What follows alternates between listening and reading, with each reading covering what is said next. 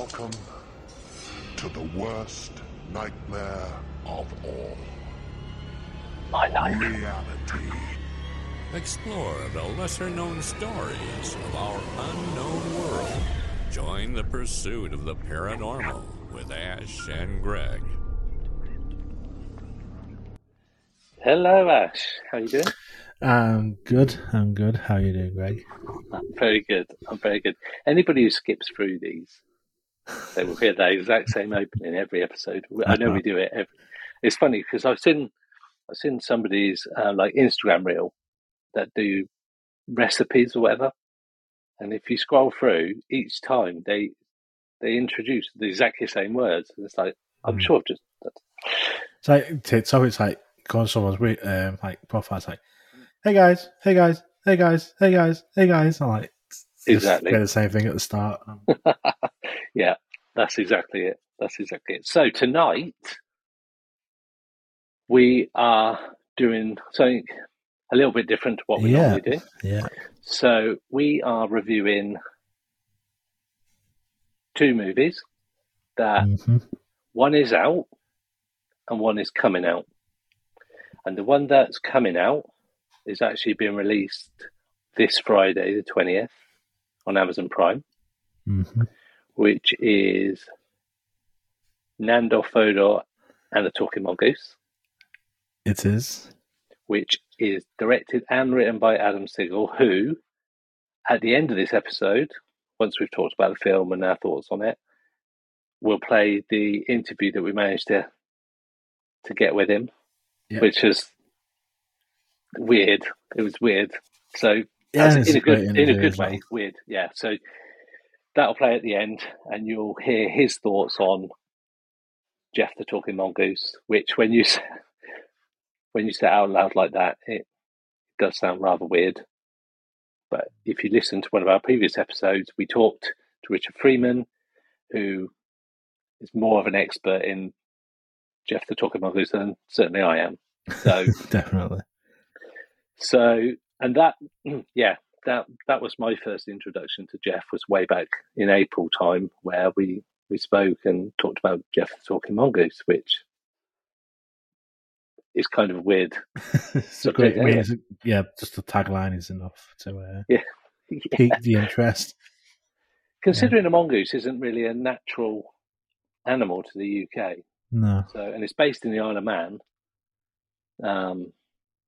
But yeah, we'll come on to that in a bit. But the first film we're going to talk about is, it's a bit of a weird one. It ticks a lot of boxes, this episode. So we're going to talk around No One Will Save You. Yeah. Which is on Hulu, it's on Disney Plus. It came out, was it a couple of weeks ago, I think? Yeah. About a month ago, maybe. Yeah. Any other streaming website that you might go to for films, whether or not you're using VPNs or not. But you can find it if you look hard enough. If you haven't got Disney or Hulu. So that's the first one we're going to talk about. So the premise around it is my understanding. When you see it, it's pretty hard not to get the storyline right from the first moment. Essentially, there's like a UFO incident, and it's basically aliens coming down and infiltrating Earth to all intents and purposes, and it revolves around one main character throughout the whole film. Yeah, no, it's really good. And spoilers ahead for anyone that hasn't seen it. Oh yeah. Good shout. I'll put that on the show notes as well. Spoiler: we will be talking in depth about both films. So. And especially as one's not even out. And I was told we could talk about it, so that was all good.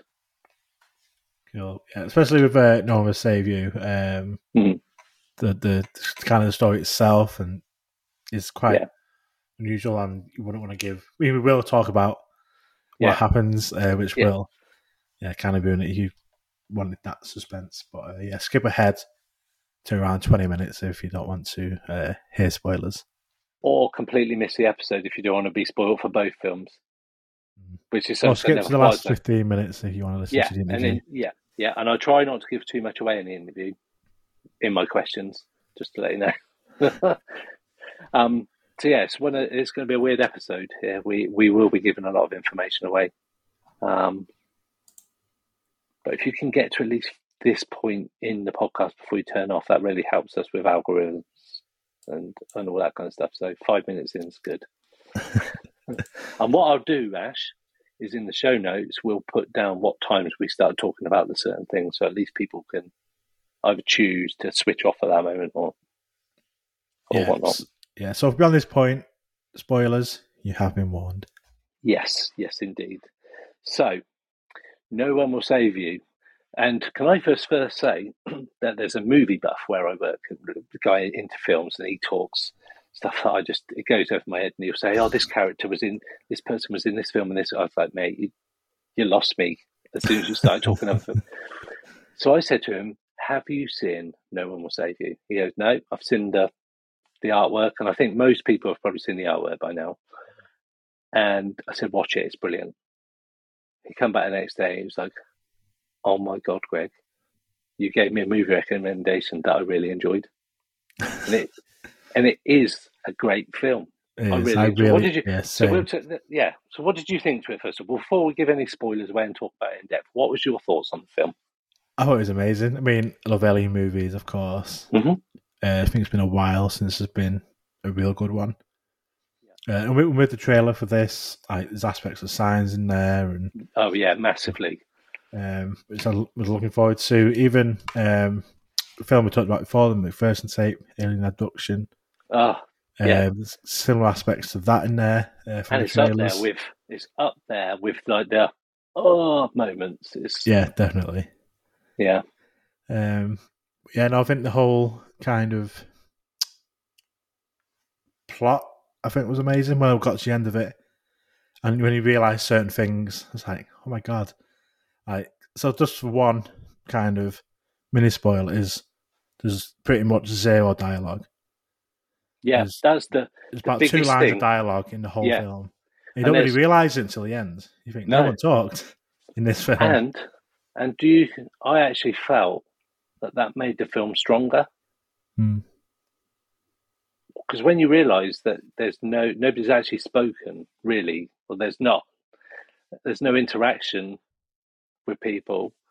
And then I was thinking in my head, when I'm saying that, it sounds like it's like a silent movie, but it's not. It's just no words, really. It's just everything else is there. I was explaining it to my brother. I was like, you need to watch this. I was like, no one talks. He's like, what do you mean no one talks? I was like, no, there's no dialogue. It's just no dialogue. It's basically just one actress. It's Caitlin Dever. It's just basically the main character. There's a couple of others at the start of the film. Apart from that, it's basically all around her in her home. Kind of get some kind of insight into her life. She's been shunned by the whole community, which she later found out is because of something that happened when she was a kid, which I thought it's a bit tight. It's like you could kind of they allude to it early on, but you find out near the end that what happened. But you kind of know straight away that must have been what happened when she was a kid, where she basically pushed a friend in an argument, and the friend died, and they must have been about 14 at the time. But she's now in her 30s, and the whole community won't talk to her. She's shunned for something that happened when she was a kid. I thought that's a bit harsh, because she was a kid at the time. Yeah, it was. I mean, it's a very strange sort of backstory, like you say, and it is quite tight. They're still shunning her after this time, so you don't. It's strange, but that doesn't impact the film at all. In fact, that probably alludes to the fact that she's just not speaking to anyone. That's why. I mean, I guess they had to have a reason for her not to get help. Because the action kicks off pretty much straight away. Yeah, it does. It's not like with Signs, like the creature reveal in Signs. It's way into it, isn't it? Way into it, and you only get like a bit of a glimpse, and that's kind of it. Whereas this, it's literally within the first 10 minutes. It's a home invasion. The bright lights come, and then there's creatures in the house, smashing things around. Yeah. And it just doesn't let up straight, and you see the creatures straight away. So there's no like kind of suspense. It's not like because a lot of stuff we like with Blair Witch Project, with signs, with alien abduction, with face and tape, you don't see the creatures till near the end, or in the Blair Witch, you never see anything. It's the premises, you don't know what it is. Yeah. In this one, it's just straight away, it's there. That's what the creature looks like. One of the creatures looks like, because there's multiple versions of these aliens, and some of them are freaky. Because it's one thing that got me. I saw the poster for the Babadook. Have you seen the Babadook? Yes. I saw the poster and I thought, fuck, this looks brilliant. Just from the poster, I thought, this looks super eerie. And then you get into it, and like this whole, is it her depression and blah, blah, blah. We're not talking about Babadook, but I thought, fantastic. And then the Babadook appears, and it ruined everything for me. It really did. And I just thought, you didn't need to show him. You could have just kept him on the fringes. And I thought that spoiled the film for me. So when I thought we'd see the aliens straight away, and I was thinking, is this too much too soon? Because Blair Witch does it completely opposite. And the only kind of thing at the end of Blair Witch is where the camera falls over, where the guy's in the corner. Spoiler alert. The film is 20 odd years old. So if you ain't seen it now, then I'm not spoiling anything. But so, there is a bit of a happy medium with signs as to that premise that there's something there that you're not quite sure of. Same with 10 Cloverfield Lane. Have you seen that? That's the only one I'm not seeing out of them. That's really the one with John Goodman? Yes, the best one. That's the one I've not seen. It's the best one. And it's kind of, you don't really, same with all of them, you don't really know what they're afraid of or what it is, and that adds to the mystique a bit. I think you'd like 10 Cloverfield Lane, actually. Definitely need to go and watch it. And if you've seen Paradox, awful, don't do it. That might want to put me off. But the way you talk about with the Babadook and the way you think it's her, that's kind of great in everything. You have that thought with this film, because she's this isolated, shunned young woman living on her own. Yeah. And she does seem to be a bit unhinged. Yeah. The way she's living. I do think, if you start questioning it, is this happening? Or is she imagining it? Yeah. Is he is he trying to either not imagine it or making it up like a story for herself? So that something's happening to her, just because she has basically no one in her life. But I mean, I did love it. Overall, I'd watch it again. I thought the premise was great. There's bits towards the middle, because she spends quite a lot of time fighting the aliens, and there's multiple aliens, and she manages just to keep fighting them off. And at one point, I was like, come on. Like, it was a little bit laughable. I was like, there's no way. It's a bit unrealistic. And because you do see the aliens straight away, got that now, suspense has gone. The kind of, after probably the first 45, 50 minutes, they're not really scary anymore, whereas at the start they are. And because she keeps fighting them off and kills one of them, and this, it's like, it got a little bit, it's probably about a 10-minute period. In the middle of it, I was like, this is just a bit stupid now. Yeah, when they're in the kitchen, and there's that weird one with all weird arms and that. That was the bit I was thinking, surely that would fuck you up. I'm sorry.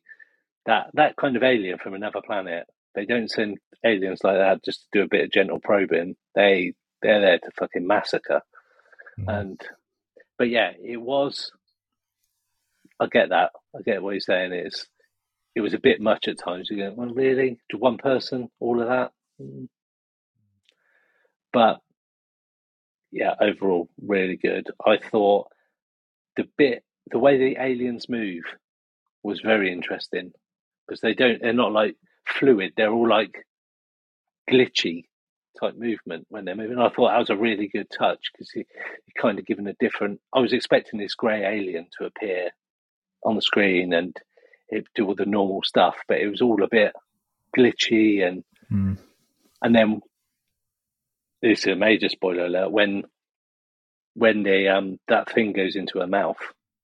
Yes, she's pinned to the ceiling. This weird parasite, sea urchin, parasite thing going into her mouth, and her mouth just opens because they've sort of forced her, and that's quite an intense few minutes of that happening. What that reminded me of? Have you seen the Last of Us TV show? No. For those that have seen the Last of Us, there's a scene. Spoilers for anyone not seen the TV show. When they're in the, I haven't seen it. Is it the Capitol building they're in? And then basically it's a zombie type. You get the infection, and once you got the infection, that's it. You kind of fucked. But all these zombie creatures, clickers, whatever, come to the building where the woman's in, and the others are trying to escape. So she stays at the bottom to slow them down, to let them escape. And there's a scene. It's like classic. They grow and spread through. It's like similar to roots of a tree of plants, and that's how it kind of spreads, these spores that cause the infection. And these control the body. So they control the mind. Yeah. And oh my god, when it happened, it's like, oh my god, this is absolutely awful. So there's one clicker, walker, whatever, gets right up close to the woman, opens his mouth, and it's goes in for a kiss. But then these roots sprout out of his mouth and go into her mouth, into fingers. Absolutely awful. But it reminded me of that when this sort of parasite sea urchin thing is going into her mouth. And I think it's just it's hard. I don't want to look at this. It's just horrible. It's awful to watch. And they do it. It's fairly slow as well. So it's coming at her at really slow speed, and she's clearly horrified but can't do anything about it. And then she runs her. So this is, if you hit this bit and you're not expecting to hear spoilers, I'm sorry, but you are. But she throws her hand down her throat to try and get it out. A little bit later on, she's trying to pull out, and she gets out the stitch because she says some of the other people from the community, and they've got this weird, the urchins in their throat or something, and you can see that they're affected. So I guess the kind of point of the aliens being there is they're coming down to Earth. They're putting these parasites, whatever they are, into, like you say, the throats of the humans. COVID. Yeah. And then they can then control them with this parasite in the throat. And that's why they're coming to Earth, to kind of take over the bodies of the humans. So they're doing that to her, but then, like you say, she gets it off. No one else could, but she managed to... weirdly. After fighting them all off as well. So it's pretty good going. And so parasites themselves, and the way parasites spread is very interesting. And this is where I'm sort of going slightly geek now. And it's all to do, a lot of parasites use their host body to further their population, like you've just mentioned. And they can affect the host animal or person or whatever to do what they want rather than what the host wants. So there's a particular parasite that can only breed from being inside a cat's stomach.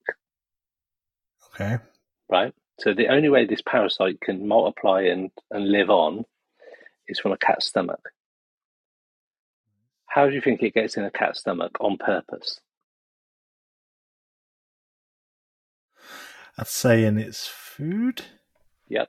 So cats like to eat rats or mice. This parasite infects rats, right? And controls them so that they don't run away when they see or can smell cat wee or whatever. They stay there in the particular area where they know cats are, and it forces the rat to stay there. Cat comes along, eats it in its stomach, reproduces. What? So that's how clever parasites are, that you can do that, and the parasite will just like live on and regenerate and reproduce through certain aspects. So these parasites, that's what they're doing. They're infecting the human, and as you see in the film, they control the human host. That's crazy. That sounds like an X-Files. That sounds like an X-Files episode. I'll send you a link. It's mental. Wow. I heard it on another podcast as well, weirdly. Wow. So parasites are very clever. Like they're not. They're quite basic, but they are. The way they evolve and carry on the species is very clever. That they infect the host and make the host do stuff, which is what happens in this film. That they force those community members, I say neighbours, but they're not really like people in the community, and they change, and you can see it because they've got like a weird thing on their throat, and she recognises that that's what this parasite thing is, and she's like grabs it out of her mouth and shit like that. She's a bit more aware than the others. Yeah. God, that's so and it was quite an intense, for me, that was probably the most intense bit in the film, was where this parasite went into her. And all the while, there's no dialogue. And in my head, I'm thinking, this is a silent movie, but it's not. It's proper action-packed. Like you say, as soon as you see the aliens right at the start, it's pretty much full on from there. It doesn't go... It's very signs-looking at the start, where you don't quite see the alien to begin with. And then she walks backwards up the stairs, and there's a creaky bit of wood. And they come for her. So it's yes. I mean, what's good, and Caitlin Dever does a great job, basically being the only actress in the film, carried it all. And as we get towards the end of the film, so there's kind of like a boss battle. This other giant, legged weird boss alien. She ends up killing. I thought boss, that's like end of level boss. That's exactly what I was thinking when I was watching it. And then she ends up killing that alien. And then that's when we find out that the reason she was shunned from the community is because she killed a friend when she was a kid by accident. Again, pretty tight to still have that. But like I said, that's holding a grudge, that is. Yeah, because this takes place over a couple of days. And she does escape the house, goes to the town to get help, goes to the police station. But the girl who's killed her dad was like the chief of police. And so like, no one talks to her, and she just thinks, like, no one can help me. So she goes back to the house to basically fight him herself. Yeah. And then film ends. So before you say it, so this is the one bit I've seen people saying about the end of the film. Obviously, I've seen the end of the film. I didn't get it. I didn't really figure out what the whole purpose of them coming down and infecting people was. So please enlighten me. So I mean, it kind of open to how you see it. I've seen people say that they were intrigued by her because basically they let her live. Yeah, they stopped trying to control her and they just let her live a life. But you see, as the film kind of pans out, there's all these alien ships in the sky. Yes, there's lots like cities on fire, and you'll see other people clearly being controlled by the parasite. So to me, they took over the world at this point for me, but they've let her live.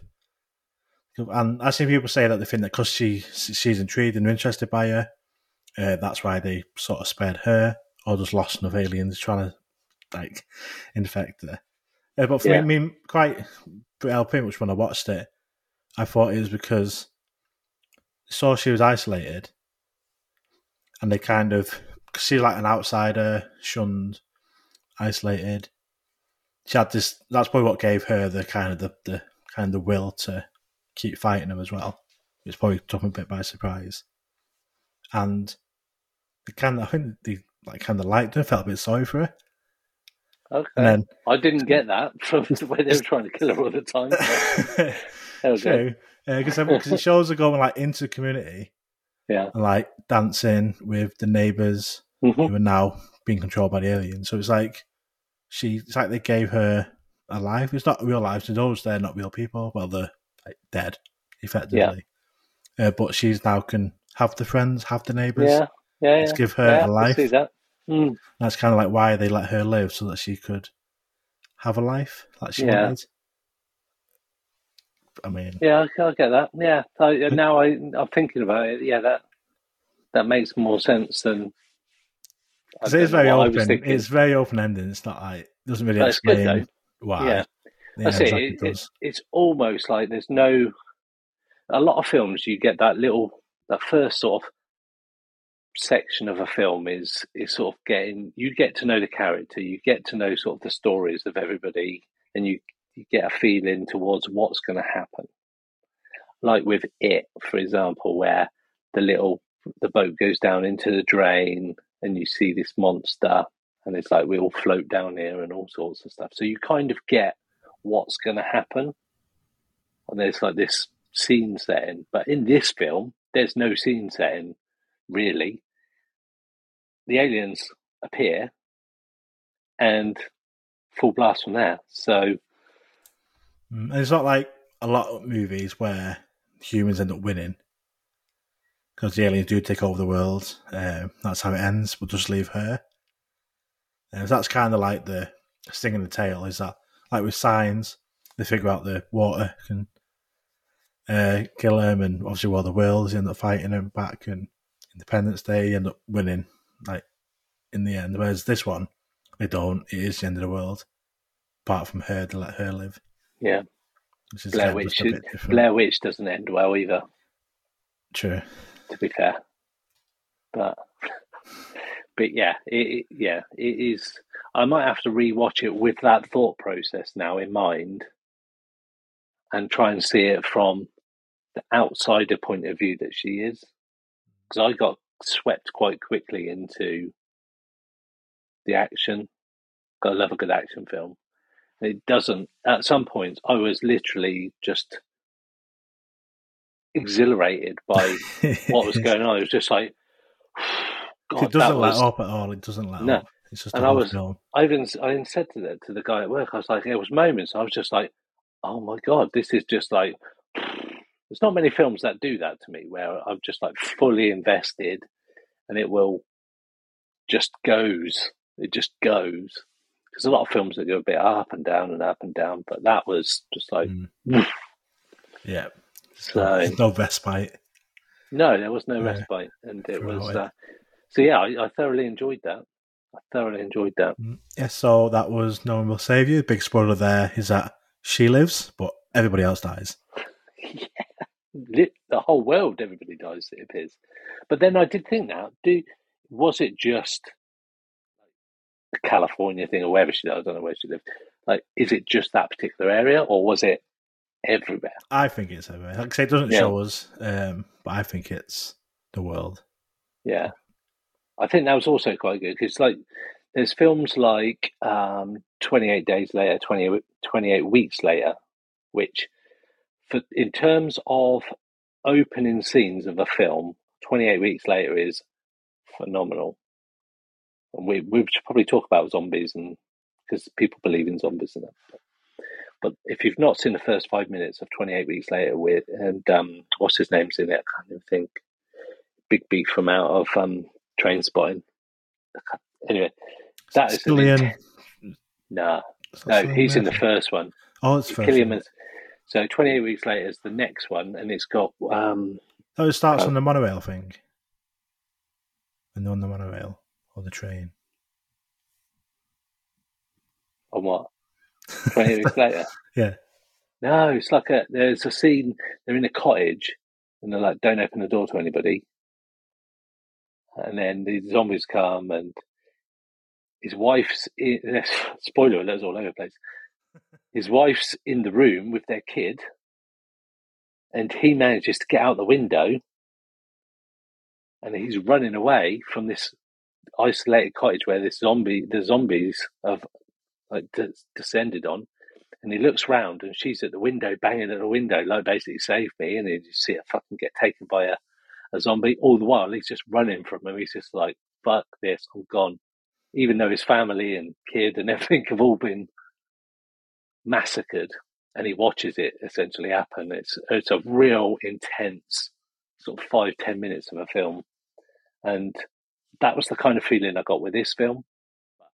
Quite the way through the film, it was like that. It was just like a non-stop deep breath, hold your breath moment, and you just so, which is why I really enjoyed it, because a lot of films I do watch, like I mentioned to you off air, that I'll watch them in like 30-minute slots. People at work hate me for that, but I can watch films in a few hits. I don't have to watch it all at once, because as you know, we're doing a podcast and everything. It's all a bit full on anyway, so trying to get an hour and a half to just watch a film is quite difficult. And it's one of the few films that I've really just invested and watched the whole way through. First go in, and I'm glad I did. So yeah, I'll give that. Well, okay then. What a Pursuit of the Paranormal podcast out of 10? What would you give it? May as well give them ratings while we're here. I would go with 8. It's only probably that middle 15 minutes. Apart from that, it probably would have been a 9. Yeah, I'd definitely say 8, 8.5, 9, around that. I would say it's definitely a film I will need to watch again. Now I've understood it a bit more. Well, I mean, that's only my, you know what I mean? No. But on like Reddit, there's loads of different people's sort of thoughts, and it's purposely left kind of. And it really is. It really is. It did remind me, though, now looking back at it, that it's very much like Signs. It was very much like 10 Cloverfield Lane, because you don't really know the purpose or what these things are, where they come from, how big the problem is, till right at the end. It was thoroughly enjoyable. So right now we're talking about Jeff the Talking Mongoose. So, and specifically Nandor Fodor and the Talking Mongoose, which we're fortunate enough to get a screener version of, nicely sent to us by the film's publicist. So that was cool.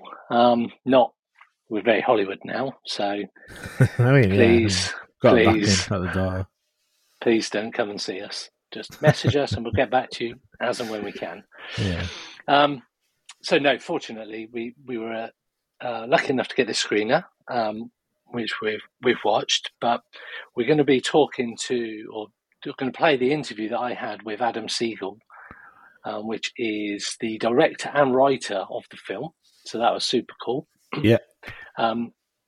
Which we'll play after we've just briefly got people up to speed with who Jeff is. So, Jeff is a real event.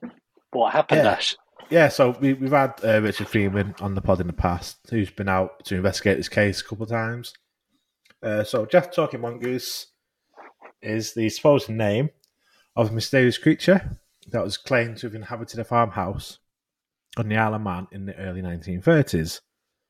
So it was the Irving family lived on the Isle of Man, and they started having kind of weird things happening in the house, and they kind of started being able to talk to this being. They didn't actually see the creature, but the voice told them that his name was Jeff and he was a mongoose from India. It's obviously mongooses aren't a UK animal. It was very, very random that this voice told him that he was a mongoose. But most of the stuff that's kind of happened was more like paranormal, poltergeist type activity in the house. And he would have many conversations with the family. And he claimed to have been living on this property for centuries. And he would sometimes be a bit nasty towards the family and like sort of make comments about them and play pranks and stuff on them during the house. The case was investigated by Harry Price, who sort of made it a little bit famous. Yeah. And he published his book all about it. He remained sceptical, but couldn't prove or disprove the claims. Obviously, people say it's just a hoax by the family, using ventriloquism and other things going on just to make people think that it's something happening. But very interesting. either way, very interesting story. I also can't go into it too much just in this episode, but listen to the podcast with Richard Freeman for kind of more information. And yeah, that's it in the film. Christopher Lloyd plays Harry Price. Yeah, investigator. We've also got Neil Gaiman as the voice of Jeff, and I love Neil Gaiman. He's proper cool, so I'm glad that he's in it. And you've got Minnie Driver and Simon Pegg also in the film. So quite a star-studded little film, this one. And there's even more people that you'll recognise in there that you'll know their faces for definite. So, yeah, as soon as it said Simon Pegg, it's like, oh, actually, this could be a good film. So, it's incredibly well shot. It is. It's a film that I went in there knowing the story because of the podcast. Yeah. Expecting it to be a comedy because it was Simon Pegg. And I know he doesn't. And stuff. Yeah, he doesn't just do comedies. I get that because he does Mission Impossible, but he still plays a funny character in there, and he plays Spock in the Star Trek films, the newer Star Trek films. So I was expecting some kind of humour. There was a little touch of humour, I must say, but the best bit was his accent, which I spoke to Adam Sigal about. His accent, which I can't. It was like a Slovakian weird accent. As soon as he opens his mouth, you go, I wasn't expecting that. And it kind of throws you off. And Adam talks about that in the interview, so I won't spoil that. But, yeah, I felt, when I watched it, that it did mirror the accounts pretty well. I mean, there's always going to be poetic license on a story to make it a bit more interesting. You've only got an hour and a half to smash through, and you've got big names that you've got to get on screen. You've got to try and get people up to speed with the Jeff story pretty quickly. You've got to create that drama, and it's not a documentary. No, so you're not going to expect it to be totally like true to the story. It is a film. It is a film. And one of those is the fact that Harry Price is played by an American. So that straight away, for anybody who's sort of like quite specific on details of stuff, this isn't the film for you. If you wanna, you'll get the overall story of the book of Jeff, but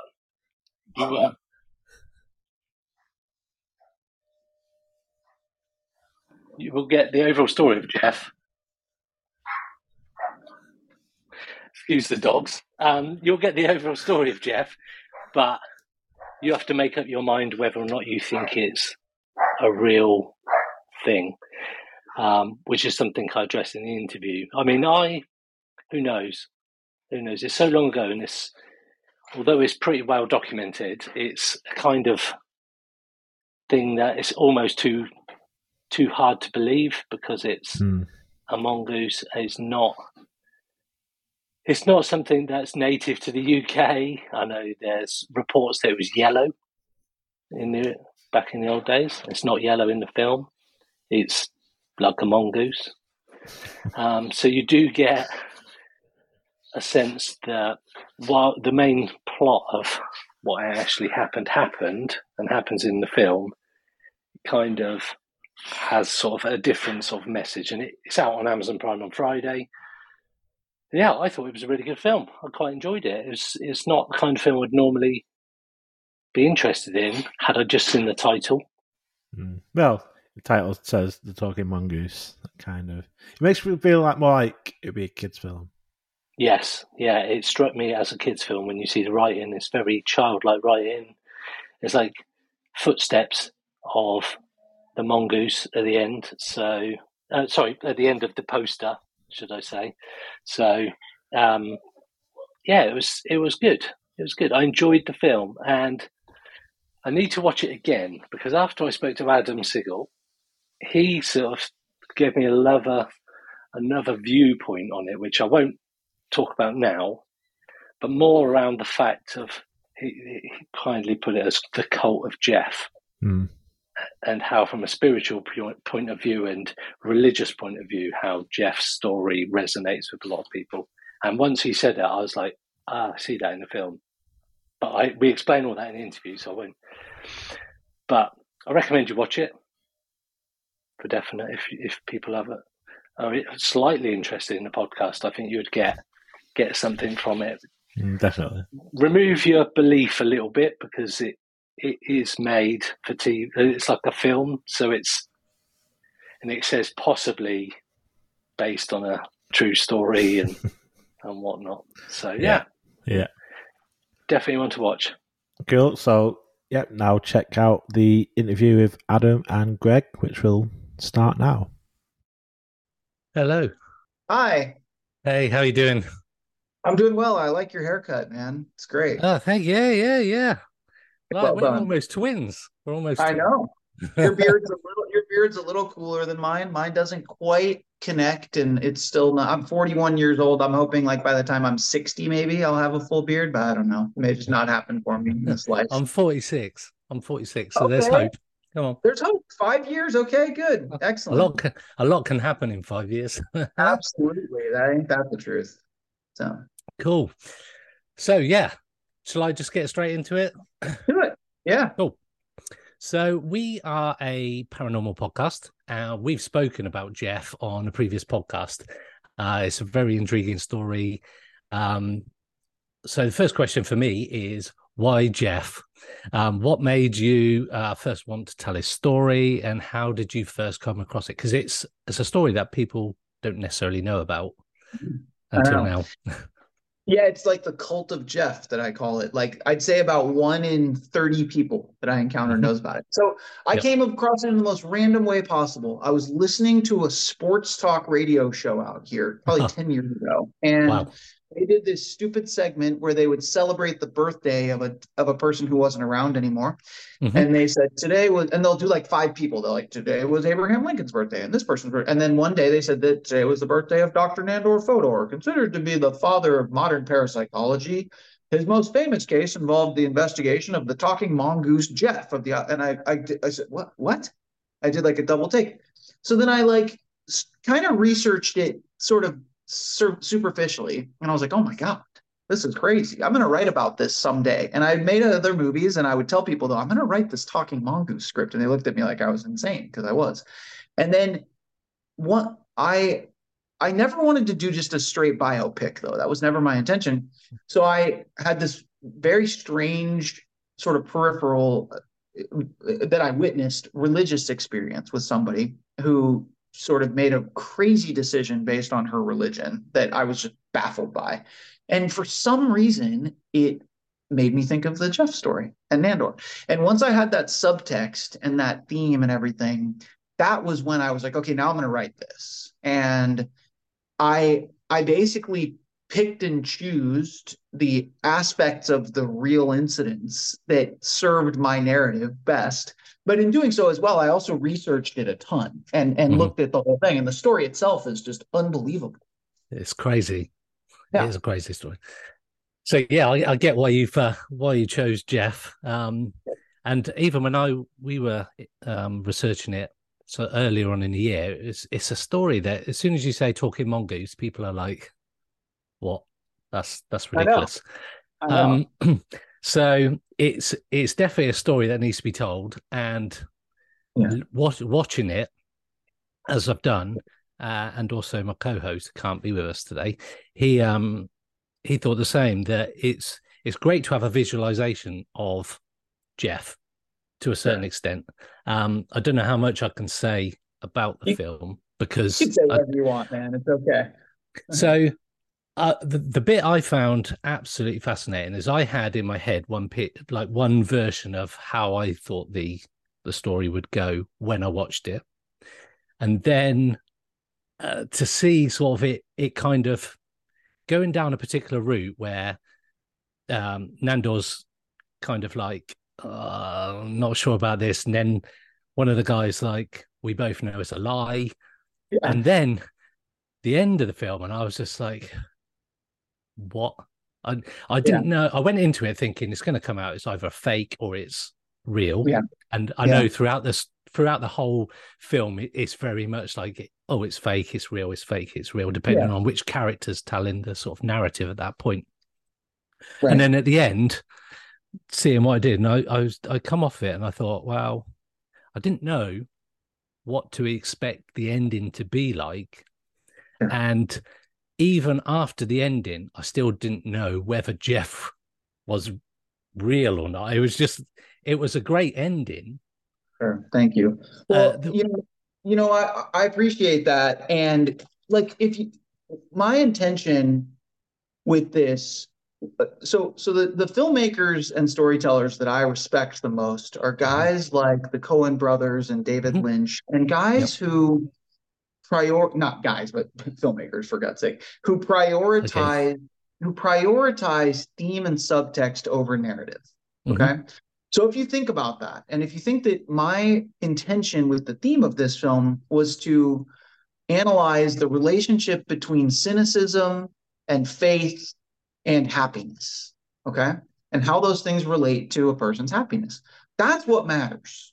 So then what happens in the story serves that, right? So I wanted to, if you sort of envisage Jeff as the concept of not God, but of religion and of something that you must believe in, that, look, nobody's ever going to be able to prove it really exists. But if you believe strong enough, it might. Then all the characters' decisions make sense. And all of the choices in the film, I think, make sense. Like even the ending, where I didn't want to show the face full on. Like, you might believe so strongly in God that you feel him or catch a glimpse of him, but you're never going to necessarily see the face of God, right? Like, in that sense, like, and so that was what I wanted. And the basic sort of concept again is like, Nandor is this incredibly cynical, rational, scientific minded man. And he just can't. And he reflects me. Like, you can sit here and tell me I'm going to heaven and explain why and show me all the books that say that. It just doesn't work for me. I wish I could, but that's the thing. I wish I could. And you believe, not you, but the proverbial you, believing that probably helps you sleep at night. And you're probably happier thinking and knowing that that's the case. But I can't get there.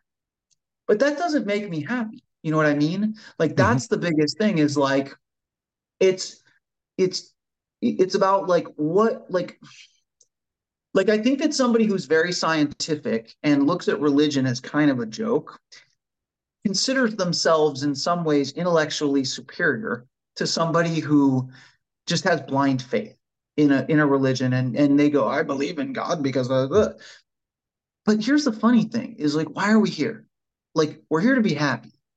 And those people are happy.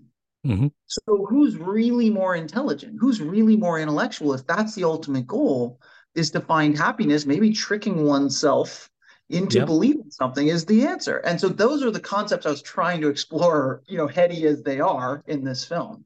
And I think that comes across, because when Nandor, when they're and there's genius getting Simon Pegg as Nandor, and his accent was fantastic, I must say. Because but all the way through the film, I was expecting like these, like Shaun of the Dead puns to come out and all that kind of stuff, and it didn't, and it was perfect.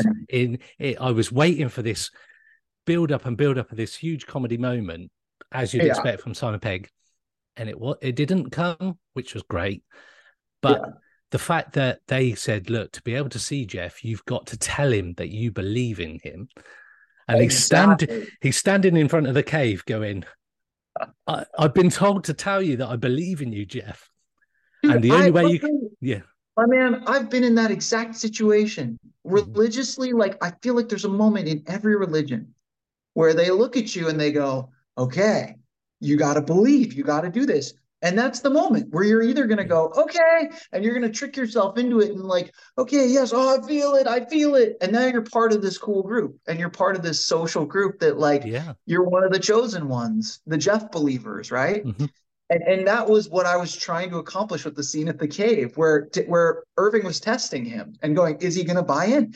And he's going to go, Jeff, I believe in you. And then he's like, you do? Okay, cool. Like, he gets it, And I have to say, just with regard to the accent, I've had a really rough experience with an accent in a previous film where an actor was like, I'm going to do this accent. It did not work. And so I was torn because it really tickled me, this idea to have an incredibly famous, prominent British actor in a very British movie surrounded by British actors playing someone not British. It tickled me. Like, I thought it was funny, but I was very worried about the accent. And of course, I shouldn't have been, because Simon, we came on the table read and he starts talking, and I'm just like, oh my God, I almost fell out of my chair. It was so perfect, and it was so great, and it added so much to the character. And I was just like, oh my God. I mean, like, and as I got to know Simon better, I realized, like, I never should have been worried because he's just absolutely incredible. But yeah, so anyway. That was a genius. That was a genius thing with the accent. And I was, when he first spoke, and I was like, oh, okay. And I still couldn't place the accent for a while. And even now, but it just worked. It worked really well. It sounded like Christoph Waltz, That's what it reminded me of a little bit. Like, it was just so great. I loved it. So I've got a quick question. You mentioned about the happiness and this cult, and absolutely, it is like you've got to be fully committed to this to be able to see. So you might hear and all that, but you'll never see unless you fully commit. And that hits right for some of these religions, most definitely. But so in an interview with the Isle of Man Examiner after his visit to see the Irvins, Nandor Fodor actually said, if Jeff is an animal, he's a splendid animal and I love him. Jeff seems to have a way of making people feel this way, which comes across in the film because they all go, oh, he said some stuff about my dad, or he said this about this character, and I've come to... He made phone calls around to everybody like 2:00 in the morning, which was that was funny. So Jeff has a way of making people feel this way. Do you, or did you, or any of the cast or crew developed any kinds of feelings of real affection with the little guy? Oh my God, so much, man. I mean, there were full on like heated debates about believing in Jeff or not believing in Jeff. And I've got pins. Look, I could even show you in here. I mean, I've got like, I believe in Jeff pins. I mean, we really, truly like, amazing. There's a little sign, Nandor Funko, by the way. But yeah, I mean, it was like, absolutely. And that was really cool. And I got, we did a premiere of the film here in the US about a month and a half ago.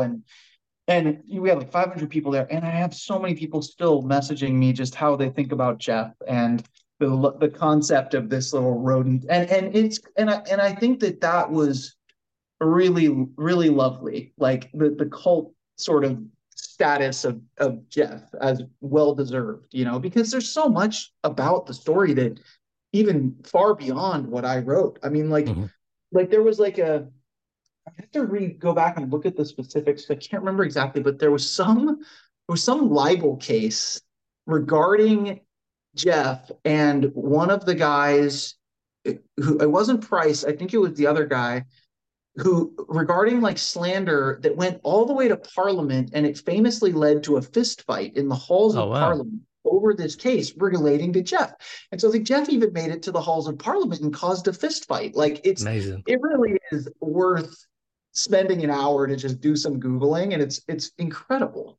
It's an insane story. So last question for me is, do you believe in Jeff?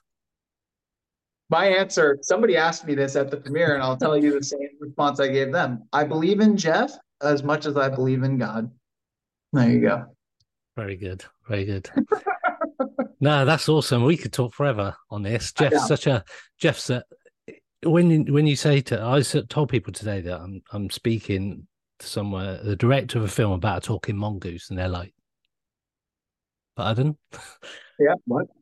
And then the next question would be is, why haven't they listened to our podcast about it? But exactly. It's just so fascinating. Like, so even just the title of the film itself is just like, what am I even going to be walking into with this film? And it wasn't what I expected it to be. I expected with Simon Pegg to be in it, I expected a comedy element, and whilst there is funny moments in it, for definite, it was just a fascinating story. So And it brought to life what I thought Jeff might look like. Also, like the whole, like you say, the whole cult of Jeff. I think, I don't even know if Jeff is a thing. It's just crazy. I mean, have you seen the photographs of him? I mean, I sent those to Simon, and we were howling. I mean, it looks like a furry hat on a fence. Yeah. I mean, it's almost the most believable thing. It's insane. So insane. Yeah. Cool. Well, thank you very much for your time. I really appreciate it. Thank you. Yeah, it was fun. Have a good one.